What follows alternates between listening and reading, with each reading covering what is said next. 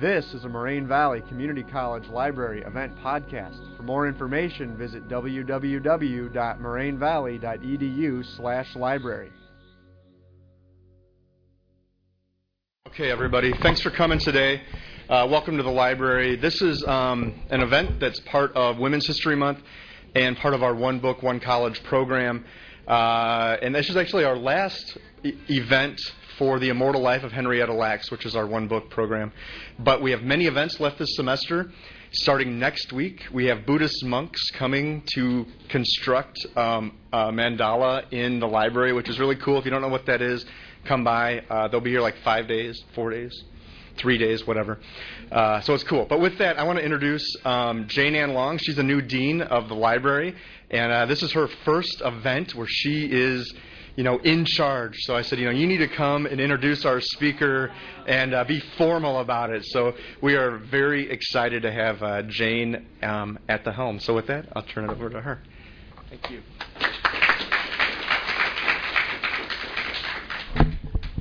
Nothing like a little pressure, right? Welcome, everybody, this afternoon. I have the pleasure of introducing our guest speaker today. We have Miss Toni Bond Leonard, who is the Executive Director of Black Women for Reproductive Justice. She's an activist for women's rights and reproductive health in Chicago and our region. And she's going to draw on her interview with Rebecca Skloot, who is the author of The Immortal Life of Henrietta Lacks, which is our one book, for a discussion of the Lacks case and reproductive justice. We want to share with you a couple of her awards and recognitions that she's received. She's the recipient of the Jane Bagley Lehman Fellowship from the Tides Foundation. She's the recipient of the Polly Murray Award from the Chicago Now Education Fund. She has received the Freedom of Choice Award from the Chicago Abortion Fund, as well as many other awards. So we are very pleased and privileged to have her here today to share with us some of her insights. So please join me in welcoming Toni. Okay?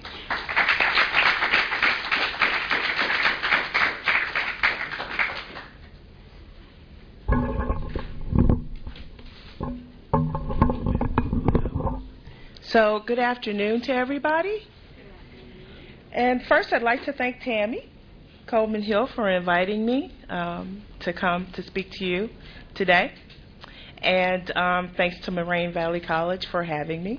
Such an honor. How many people have read The Immortal Life of Henrietta Lacks? Let me see a show of hands. Okay. I first read this book probably at the beginning of last year, and it was a lot of stops and starts for me.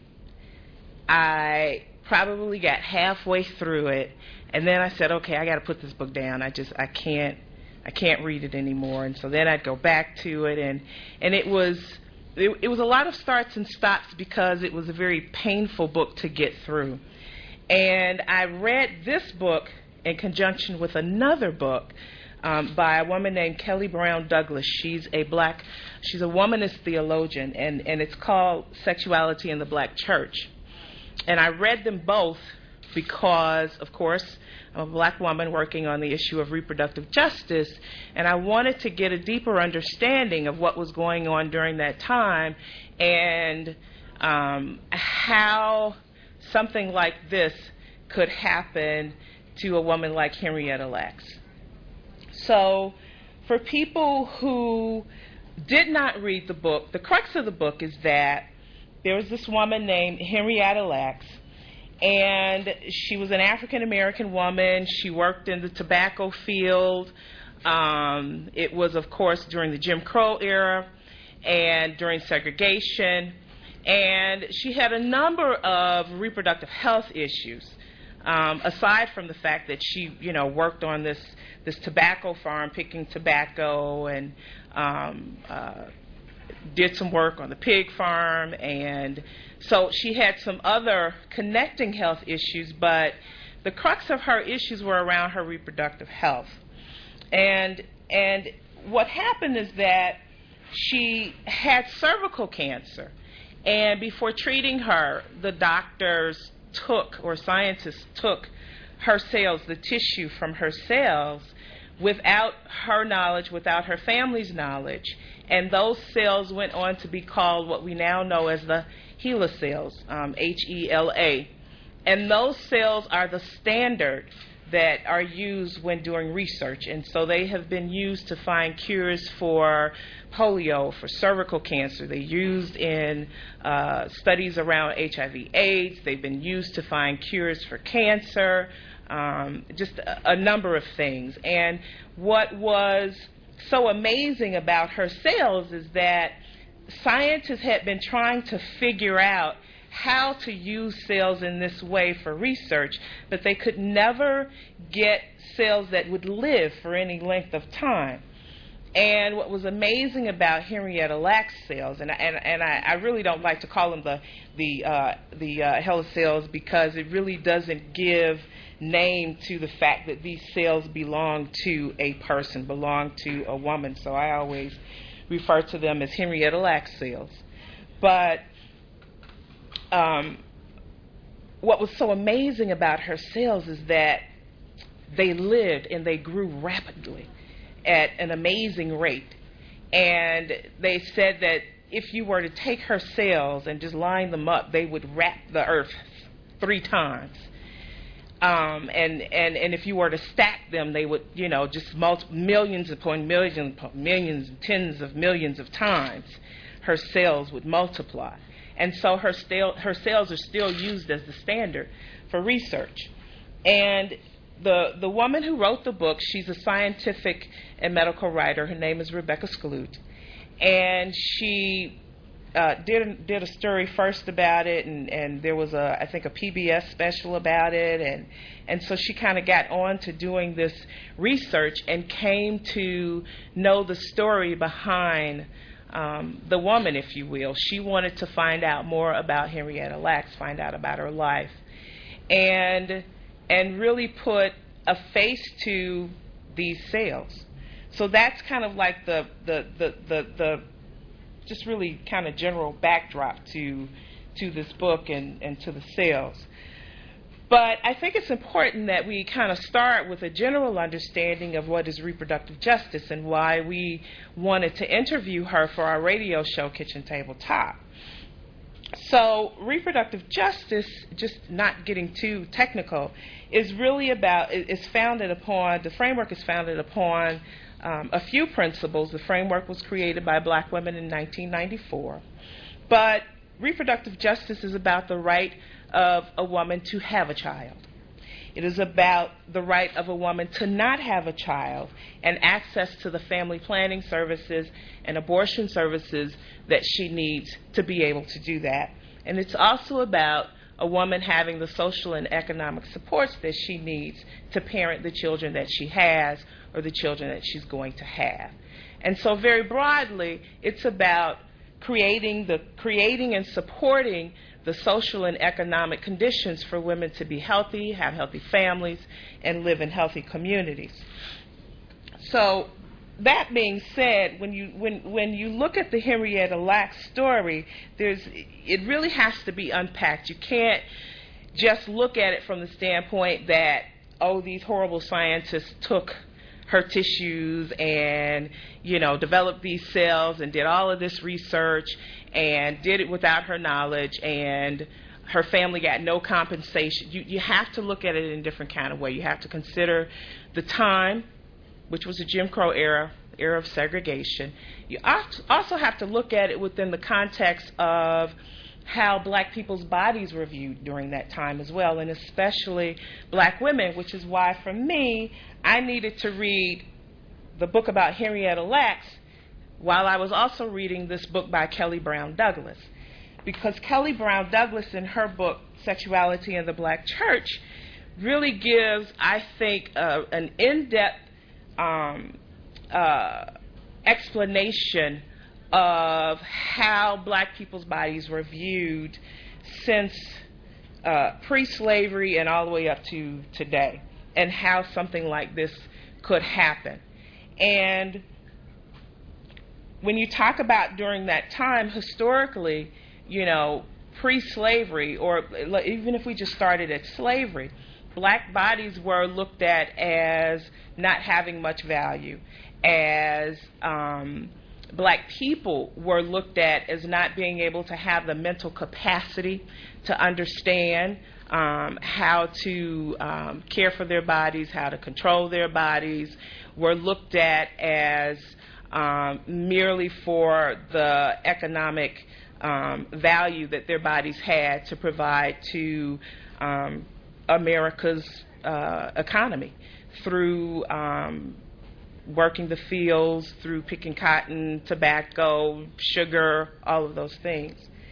And so that really set the context for me in terms of thinking about how this could happen and the lack of medical care that Henrietta Lacks, that she received.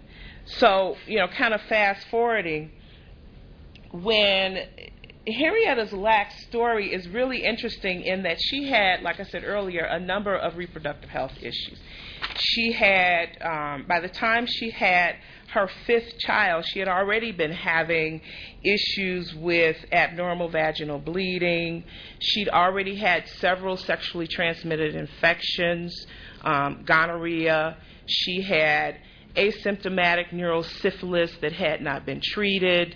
She hadn't received treatment for gonorrhea. Her husband off and on would come home having been out with other women and had contracted sexually transmitted infections which were not treated. And she even had, I believe it said, a toothache for 5 years that hadn't been treated, but she eventually went back, I guess because the toothache was so bad, and had to get that tooth as well as several other teeth pulled. But what was fascinating to me as I read Rebecca Skloot's book in conjunction with Kelly Brown Douglas's book was the fact that even though she had all of these health issues, and the doctors would, for instance, when she was found to have, when she went to her local doctor and was found one time to have gonorrhea, and the doctor said, well, you need to come back and get it treated, she never went back. Similarly, the same with, and what she did say in the book, what Rebecca Skloot did say, was that some of the times when she did get the sexually transmitted infection, and from talking with Rebecca Skloot during our interview, and just, right before the interview, she said that Henrietta would go and get these shots for the bad blood issues that her husband would come back home with. And so we know that was the STIs that he was bringing home. And so it really speaks to, during that time, women's struggles with trying to not have sexually transmitted infections, but also a lack of understanding about their bodies and a lack of understanding about various sexually transmitted infections. But what I kept getting stuck on was the fact that the medical personnel, the physicians and the nurses, really didn't take the time to help her understand why it was so important for her to come back for this treatment, and understanding the reasons why she did not understand. She only had a 6th or 7th grade education, and so going to the hospital or to the doctor, like Rebecca Skloot said in her book, for Henrietta, that was like entering foreign territory, because she couldn't really understand what the doctors were saying. And there was only one major medical hospital facility that she could go to near her home, which was 20 miles away, and that was Johns Hopkins Hospital. And it was considered to be one of the best medical institutions in the country, yet again, we were during the Jim Crow era, during segregation, and so she had to go to the section of the hospital, or the black ward, the colored ward as they called it. And so the treatment that she got was not the best treatment. So when she shows up at Johns Hopkins Hospital shortly after the birth of her 5th child with this abnormal bleeding, she had to wait for a long period of time before she could even get to see a doctor. She had went to her local physician because she felt this lump on her cervix, and she felt it before she even knew that she was pregnant with her 5th child. And her family members and friends were trying to encourage her to go to the doctor. But again, not only did she not understand, but there was this fear of going to the doctor within the black community, especially around female issues, because there was this fear on Henrietta Lack's part that if she went to the doctor, they might take her cervix and she may not be able to have any other children. And it was a valid concern, because that was during the time of when doctors would take black women's uteruses without their knowledge, and tell them that they were giving them an appendectomy or something like that. And that was during the period of what's known as the Mississippi appendectomies, where black women would go to the doctor for various reproductive health concerns and then come back and discover shortly thereafter that they may not be able, that they're not able to have children. But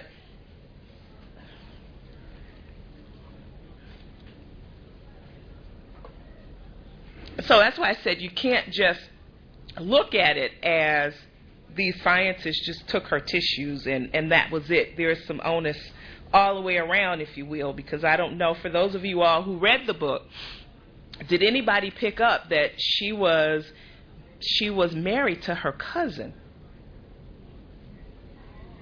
How many, for those of you all who read the book, did you all pick that up, that she was married to her cousin? Which was very interesting. I had to go back and I said, okay, now wait a minute. Her grandfather was taking care of, these grandchildren, and he was taking care of other grandchildren from another door. I was like, oh, wait a minute. She married her cousin.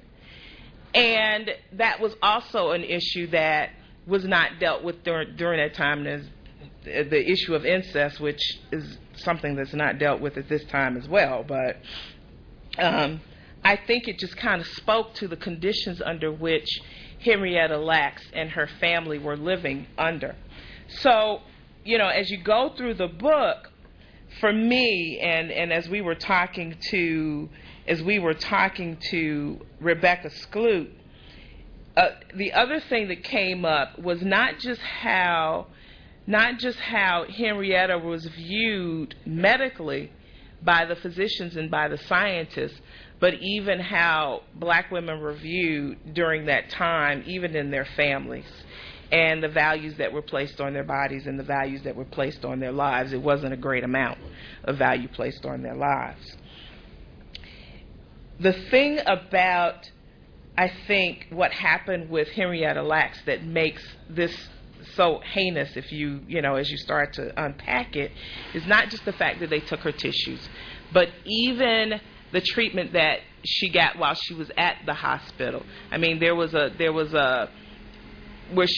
period where she was going back and forth. It seemed as if the doctors, she clearly felt the lump, and she clearly could articulate that she was having a great amount of pain. But even when you think back then, the way in which they treated the pain, the fact that they didn't give her, I was like, okay, give this woman some pain medicine so that she could deal with this excruciating pain that she had. And I think the part where it talked about, there was one place that the standard treatment for cervical cancer during that time was through radium, and which radium kills every cell that's around it, but this was the treatment that they used, and that they took tubes of radium and sewed it into her cervix to try and kill the cancer cells, but they were killing all of the other cells inside of her as well.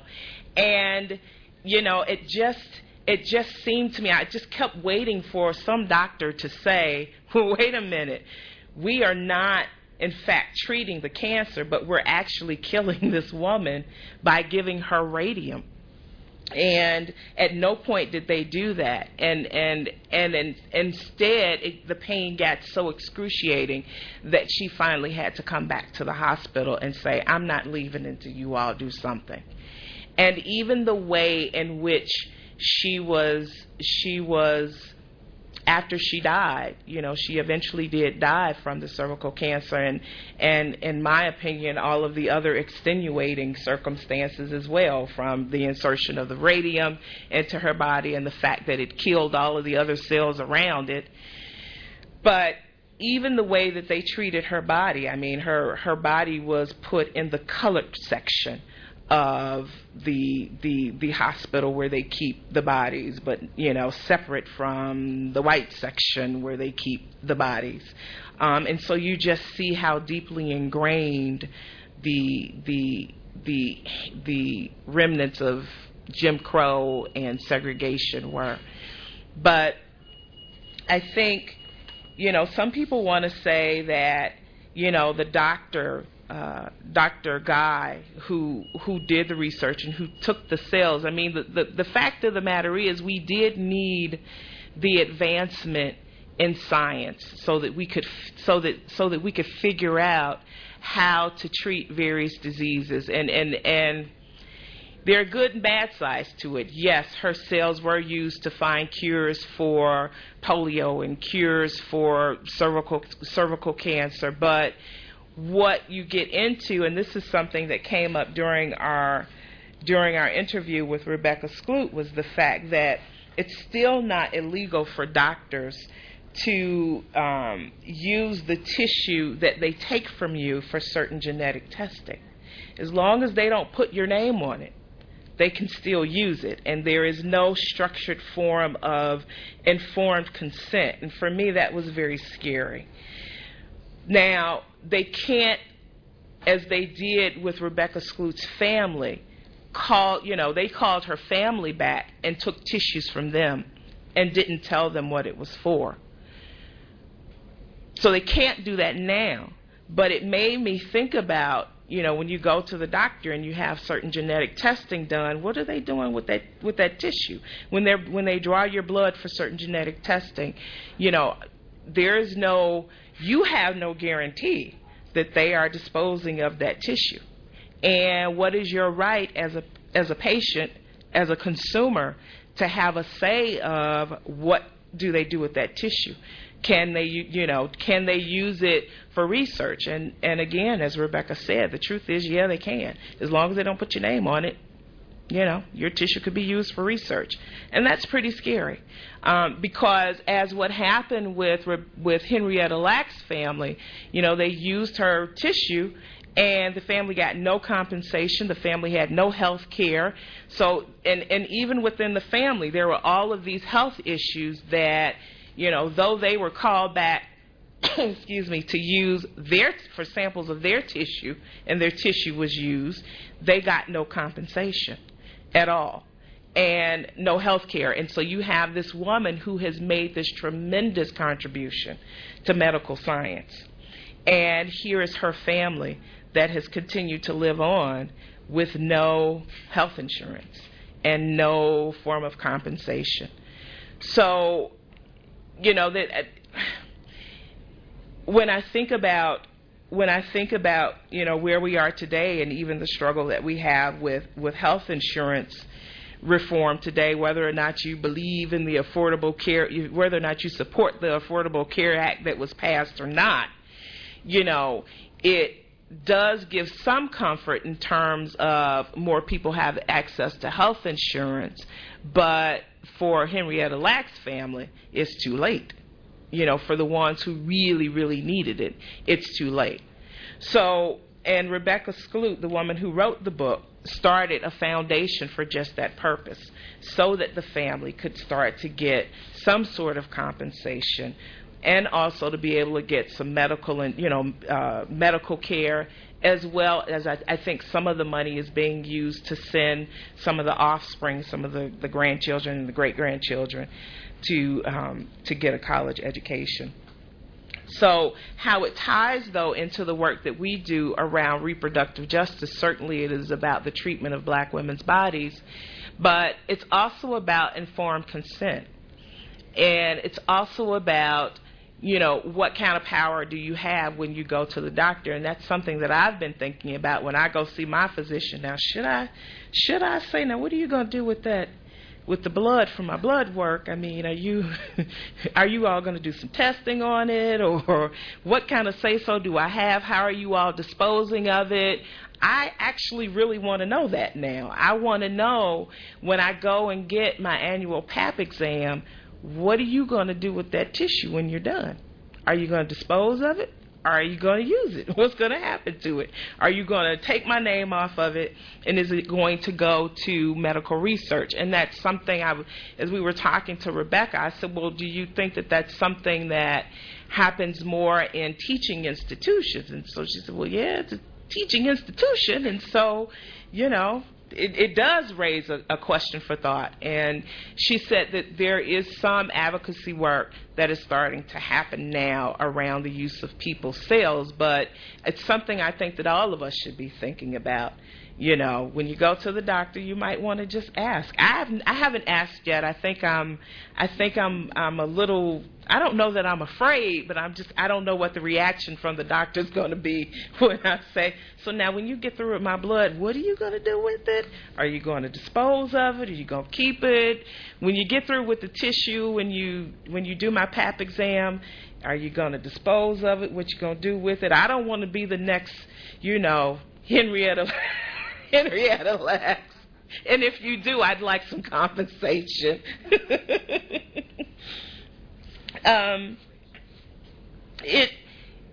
It reminds me too, as I was reading the book, I also thought about another woman named Sarah Bartman, how many people are familiar with Sarah Bartman? Sarah Bartman was a woman, an African woman, and it was in the early 1400 or no, maybe it was the 17 or 1800s. And she had what was thought then to be a very unusually shaped body. She had a very huge buttocks. She had large breasts. And her body she was told that she would be compensated for being a part of this circus where she would go around and people would just look at the unusualness of her body, if you will. And in fact, she wasn't compensated. And she ended up, the history is a little mixed in that some people say that she was a prostitute after she left the circus, that she had a substance abuse problem, I think a problem with drinking or using drugs or something like that. But part of that was because of the human degradation that she faced, being taken around with this circus where people were gawking at her body simply because she had a huge buttocks and large breasts, and because she had unusually shaped genitalia.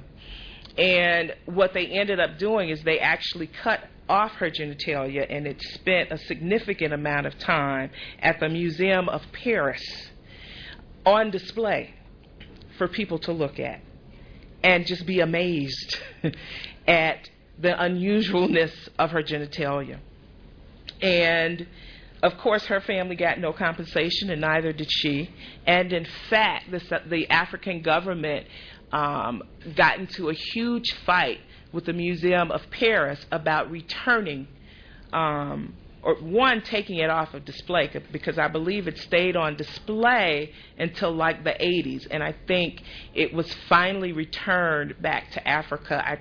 I want to say in 2002 or 2004 or something like that, where she could be properly buried and have a memorial service, a funeral service in her honor, and also for the contribution that she gave for people to look at and gawk at her body and at her genitalia. So, as I read about Henrietta Lacks, it just made me think about Sarah Bartman as well, and even to think about the fact that though women of color's bodies have been studied, there hasn't been a tremendous amount of research to help figure out how we can be cured from certain illnesses, or a tremendous amount of research done to help figure out, a better solution to help us address certain health disparities, but our bodies have been studied. So, I would encourage those of you all who haven't read the book to read the book, because since it looks like only about 4 or 5 of you all have read the book, I would encourage you all to read the book, because it's one thing for me to tell you about it, but you really have to sit with it and go through it. It's definitely an experience to read the book and hear about the medical atrocities then and think about what's happening now, not just to black women's bodies, but also to women of color's bodies, Latina women's bodies, Asian and Pacific Islander women's bodies, Native and Indigenous women's bodies. When you think about what folks are allowed to do without your informed consent, even in the area of new reproductive technologies. For instance, when they look at certain forms of, and what we know is that certain forms of contraceptives were not tested here in the U.S., but in fact tested on women in developing countries. So for instance, the shot Depo-Provera was used off-label here in the U.S. by physicians. They can do that. Off-label means that it's been found that a certain drug or something or medical device can be helpful in other, treating other medical diagnoses or medical illnesses. It may be approved by the Food and Drug Administration for one thing, but if scientists and physicians discover that, this helps with this particular illness as well, they can use it off-label. And that's what happened with Depo-Provera before it was approved by the Food and Drug Administration here in the U.S. It was used on women in developing countries like in India and Bangladesh and Chile as a form of a contraceptive. And it was given to them without their informed consent. Informed consent meaning they were not told all of the side effects. They were not told that, this is going to stop you from having children for this period of time. They may have just been told that this will help you not have children for right now, but they weren't told for how long. They weren't told that they might have hair loss and weight gain and severe migraines. They weren't told any of that. The same thing happened with the birth control pill with Puerto Rican women. They were given it without their informed consent, and in fact experimented with Puerto Rican women first to see how it was going to work, and then figured out it was going to work, and then it became one of the best methods of contraception that we know of here in the United States. So it has its pluses and minuses. The good part is that, yes, is the birth control pill an effective method of contraception? Absolutely. But was the way in which we discovered its effectiveness a good thing? Absolutely not. Because again, Puerto Rican women were used as the guinea pigs to figure out its effectiveness. The same thing is happening still today. There's another method called quinacrine, which is a non-surgical form of sterilization that has been used for something else. I want to say Depo-Provera was for malaria. I can't quite remember what quinacrine was used for, but quinacrine is a known carcinogen and can cause cancer. But some scientists here figured out that when it's inserted in pellet form into a woman's uterus, it will burn the fallopian tubes and cause enough scarring that it acts as a non-surgical form of sterilization. And so they have marketed it to, again, women of color in developing countries, and it has been used, they say now, with informed consent, but even with informed consent, there are many ways around informed consent. But it's being used on women in developing countries to help reduce the rate of population growth. But because of the issues around the carcinogens in it, the Food and Drug Administration has not approved it here in the U.S. and, as a matter of fact, said it's not safe as a form of contraceptive. However, because it is used for something, it's helpful in other medical conditions, there are some doctors using it here off-label. So those are the kind of things that you want to keep in mind, because when you start talking about new methods of contraception, or things like contraceptives and family planning, we always have to be thinking about what's the rationale and who are the populations that are going to be targeted first to use. So when you start talking about methods of contraception, unfortunately, there are some, well, I shouldn't say unfortunately, I will just say that there are some that believe that the rate of the world's population is growing exponentially and far too fast. And so when they start looking at new reproductive technologies, some of the agenda behind it is to figure out how can we reduce the world's population or the rate of the world's population growth. And unfortunately, the thinking is that people of color are the ones contributing to the exponential growth of the world population. And so when they start looking at new reproductive technologies, those are the groups that they are trying to target with the new methods of new contraceptives. And usually, as has historically been reflected, the new methods of contraceptives get tested on women in developing countries, and then they make their way here for FDA approval, and then we see them on the market. So, as I again was reading about Henrietta Lacks, I was thinking about all of those things that, though we are not in the Jim Crow era and we are not in the era of segregation, in terms of medical science and in terms of whose bodies get used for research and whose bodies are most at risk of being used for research without informed consent, usually they are people of color's bodies that are used without our informed consent. So I would like to open it up for questions. We've got about 15 minutes. Open it up for questions if anybody has some. Yeah, I have one. Yeah, I've heard of that. And are you aware of the whole, I don't want to use the term conspiracy theory, the whole AIDS epidemic that took place in Africa? There's some people that believe it couldn't have been possible by the blue monkeys or whatever. Just say that again, because your voice is a bit low. Yeah, I forgot where I read it, but I read of there's a whole theory of how AIDS was spread in Africa.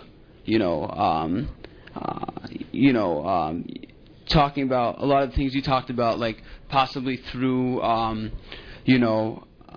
vaccines or some type of drug imported from the West and stuff like that. Do you want to elaborate on that, or do you have information on that? Now you want me to talk about conspiracy theories.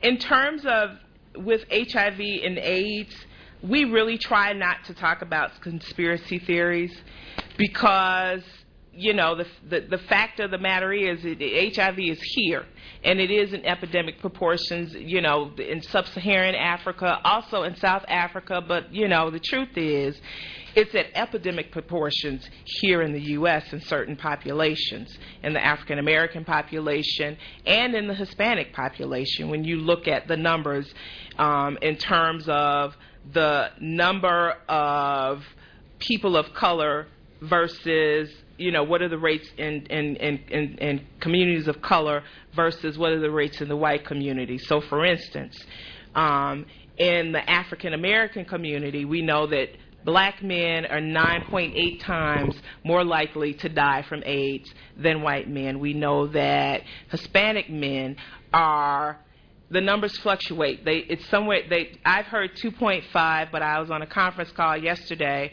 and this this government official said it was actually 3 times more, Hispanic men were 3 times more likely to die from AIDS. But we also know that black women represent 64% of the reported cases of HIV and living with, trying to live with HIV. The reason we try to get away from the conspiracy theory in terms of HIV and AIDS is because there's also when you start talking about, oh, did it happen from a vaccine, then you get into conversations which, believe it or not, people do have. Well, look at Magic Johnson. He's living fine. There's a cure for it, and it's not. There is no cure for HIV. And Magic Johnson is living fine from it, is living with it because he has access to the kind of medical treatment that he needs. He has probably a cook to cook his food so that he can have the kind of diet he needs to have. He has access to the exercise facility so he can get his exercise. But still, at the end of the day, he's got to take handfuls of pills every day just to live.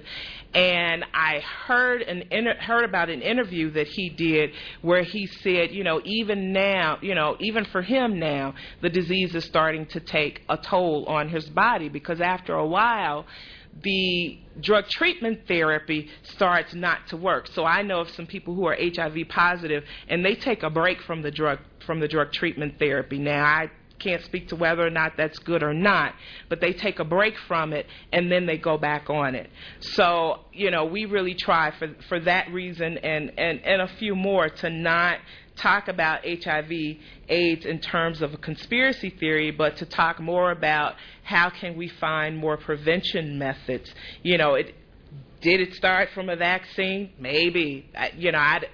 Nobody can really speak to it. I've heard a number of, theories about where it came from, the blue monkeys, the vaccine, or, everybody's got their own theory.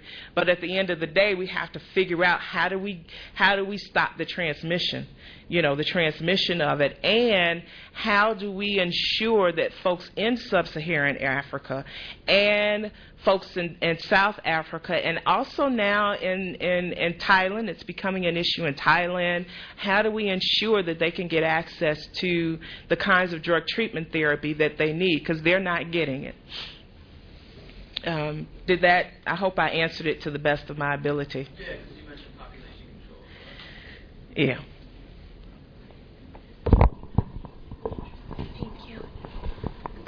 You talked about the Rebecca Skloot, how she started a foundation.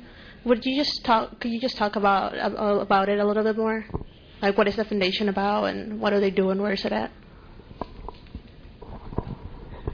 I believe that the address to the foundation is in her book, but I can certainly get that information to Tammy if folks want more information. What she said about it, what I know about it, is that she's created this foundation to try and get some sort of compensation for the family, and also to try and help the family get some health care. And also I know that the foundation, money from the foundation, is being used to help support the education of some of the children from the Lax family. But in terms of how it operates, I really don't really know all the details of it. I did go and visit her website, Rebecca Skloot's website, and I know you can link into the foundation from her website, and I believe you can also give through her website. Any other questions?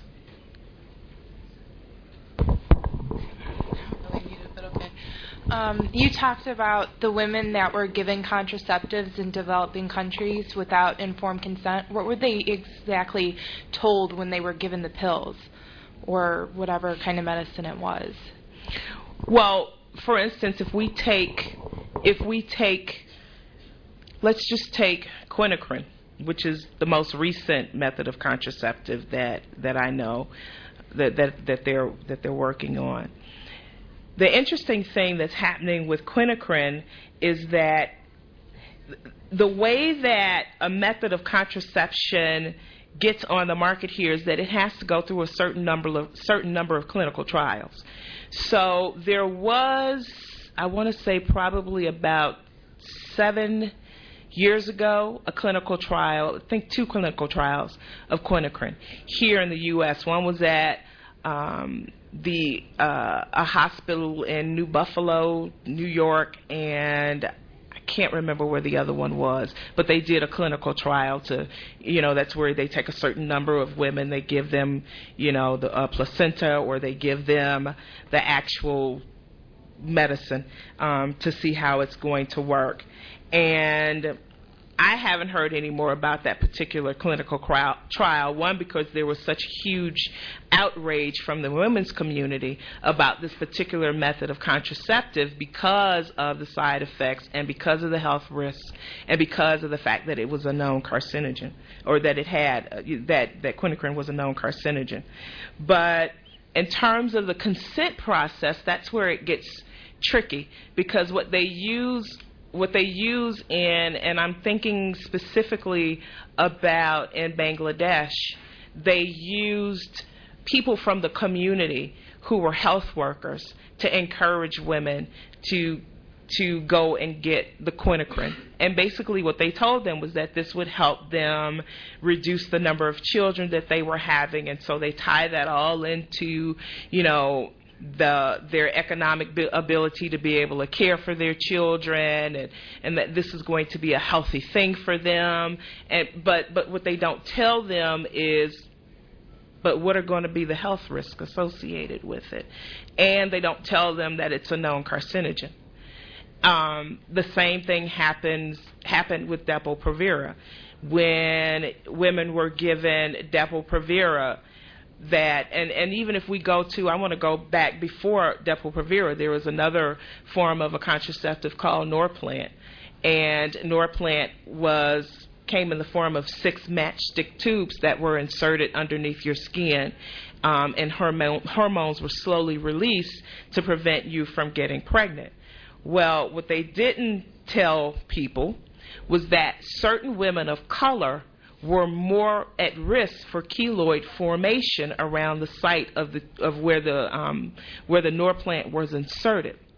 And then you had these women who were forming these huge keloids on their arms, not knowing why, and then, now we find out it's because certain populations of women, African American women, were more prone to keloid formation. And with Norplant, doctors knew how to insert them, but not all of them knew how to take them out.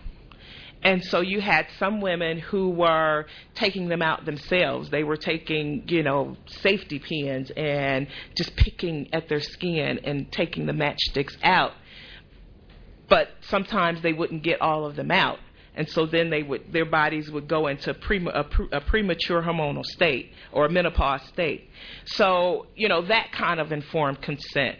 When you talk about informed consent, in order for me to have all the information that I need to be completely informed so that I can consent, I need to know all of the possible side effects.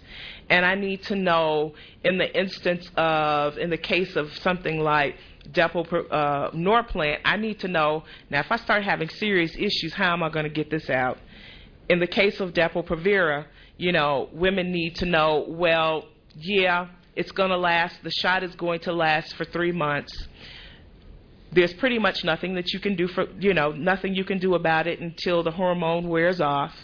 But in the meantime, how am I going to deal with the hair loss, the weight gain, the premature, the breakthrough bleeding on occasion, that kind of informed consent. And that's what a lot of women don't get told. And that's what a lot of the women were not told in developing countries.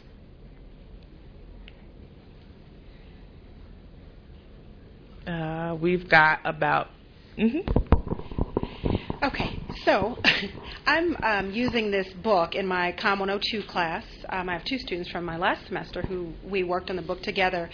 And we've been dealing with issues from some of the stuff you're talking about in relation to women, informed consent, doctor-patient confidentiality, ethical medical research, racism, all of the issues that come up in the text.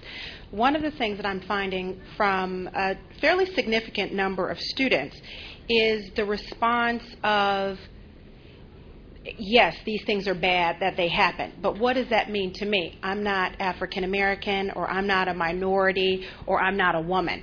So, yes, it's a bad thing, but there is no impact. What do you see as the impact on all of us because of either the type of treatment that minority women, black women in particular, have received historically, or unethical testing that has been done? What does that mean to someone who is non-minority, non-woman?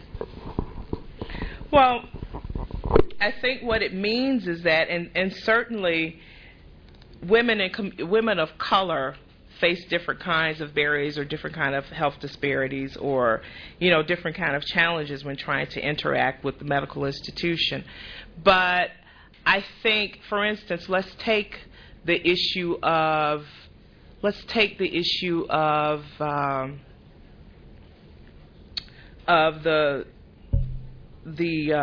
cervical ring.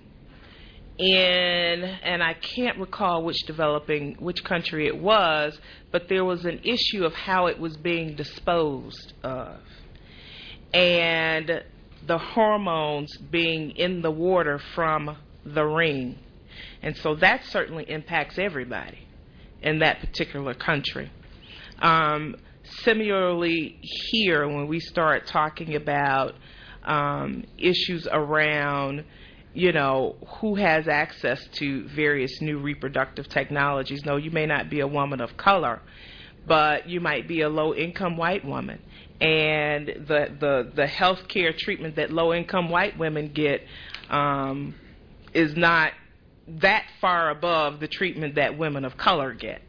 And so, it certainly is something to be thought about, even if you're not a woman of color. When you start talking about just everybody in general, we talk about, for instance, at BWRJ, we talk a lot about beauty products and the connections between beauty products, the deodorants that you use, the perfume that you use, the aftershave that you use, what are the toxins and what are the chemicals that are in there, and what kind of impact are they having on your reproductive health as a man. Some of them contribute to low sperm count and your ability to be able to have children in the future. Some of them contribute to women's reproductive health and the hormonal receptors in your body, and even down to your nail polishes. And so it does have an impact on all of us, and it's something that we all need to be thinking about. So it's not just about women of color, but it does challenge us to think much more broadly about how we're living in the world today and what we're using and how we dispose of certain things and what we're putting on our body. So, for instance, if you just paint your nails, no, you're not at risk, but it's everything that you're using all together. It's the antiperspirant that you put on. It's the perfume that you put on, the nail polish you put on, the lipstick, the foundation, the blush, the mascara, the eyeliner, the aftershave, Axel. If any of you all use Axel aftershave or bath shower gel, that's found to have some of the highest numbers of toxins and chemicals in it. I mean, it's everything that you use all together on a day-to-day basis, even down to the toothpaste that you brush your teeth with. Do you really need to have fluoride in your toothpaste? So it's everything all together, and it impacts us all in different ways, but we're all impacted, and it's something for us all to think about. That's up to the moderator. You had a question over here, but I know it's 2 o'clock, and I see the facilitator making his way up.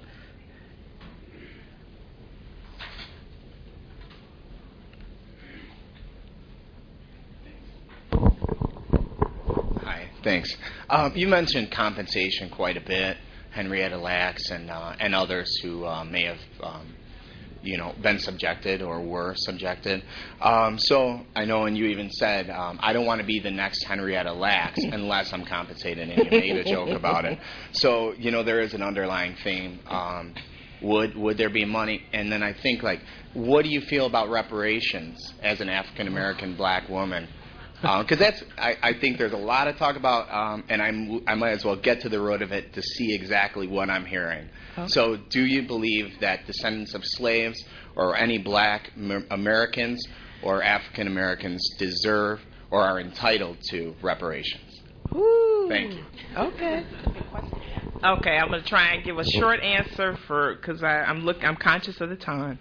In terms of compensation, and yeah, I made a joke about, if I'm going to be the next Henrietta Lacks, I want to be compensated. But I'm real clear that when you start talking about compensation, there is even coercion in paying people. So, for instance, on the West Coast, there's a woman who has a group called Children for a Caring Community, which years ago used to be crack. But what she does is she pays women who are addicted to drugs money to be temporarily or permanently sterilized. So now you talk about compensation. She says she pays them $200 to get Depo-Provera or some sort of long-acting method of contraceptives. Is that informed consent? Probably not. Because if you're talking about somebody who has a substance abuse problem, the only thing they care about is getting the $200. So, okay, you're going to give them $200. More than likely, they're going to go and get high with that $200, and you've gotten them to not get pregnant for maybe the next 3 months, or if you got them to get a hysterectomy, they're not going to get pregnant at all anymore. But that's not informed consent. That's actually taking advantage of somebody who does not have the emotional, mental, or physical capacity to really make that kind of decision. And you're not dealing with the bigger issue of substance abuse, which, in my opinion, is a public health issue, and we need to deal with it as a public health issue. And you're not dealing with, if she has other children, the fact that you need to help her figure out how to get and stay clean so that she can take care of the children that she already has, and what kind of social and economic supports does she need. In terms of reparations, that's a much longer conversation, but do I, as a black woman, believe that black people in this country deserve some sort of we'll use the word reparations for right now? I don't know about I don't know about monetary compensation right now, but what I will say is this. I will say that the impact of slavery and racism, which is a social construct, has been institutionalized in our country. And so it is something that has been very hard for people of African descent to get out from under. So even in terms of how black women's bodies are looked at today, we still feel the impact of the institution of slavery on black women's bodies and how we're viewed and the worth of our bodies.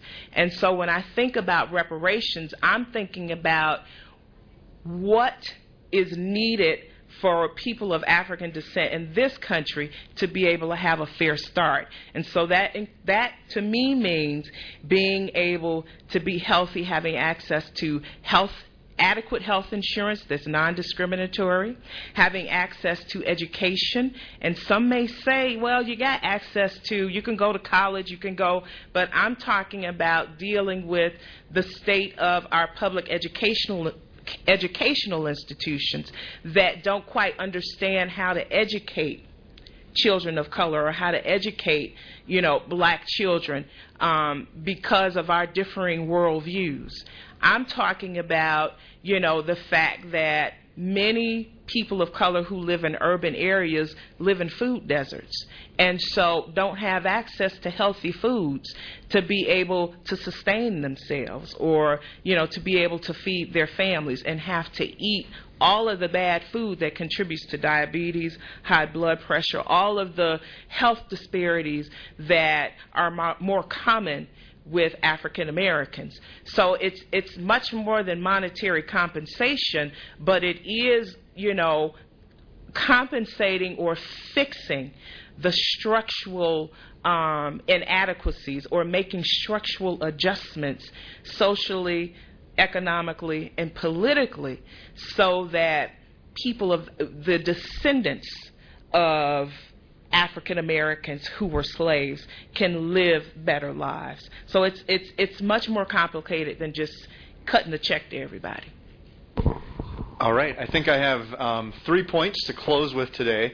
One, an invitation. We had a panel discussion in the fall all about responsibilities for the past, and I think the reparation debate is part of this. So how much are we responsible for past injustices that we benefit from today? So I would invite you to go to our library website, to our podcast page, where you can listen to that.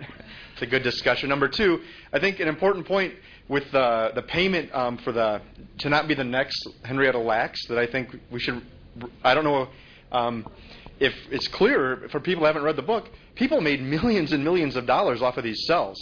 So it wasn't just that we cured some diseases, right? You can buy her cells now on the internet, and people are still making money off of these cells.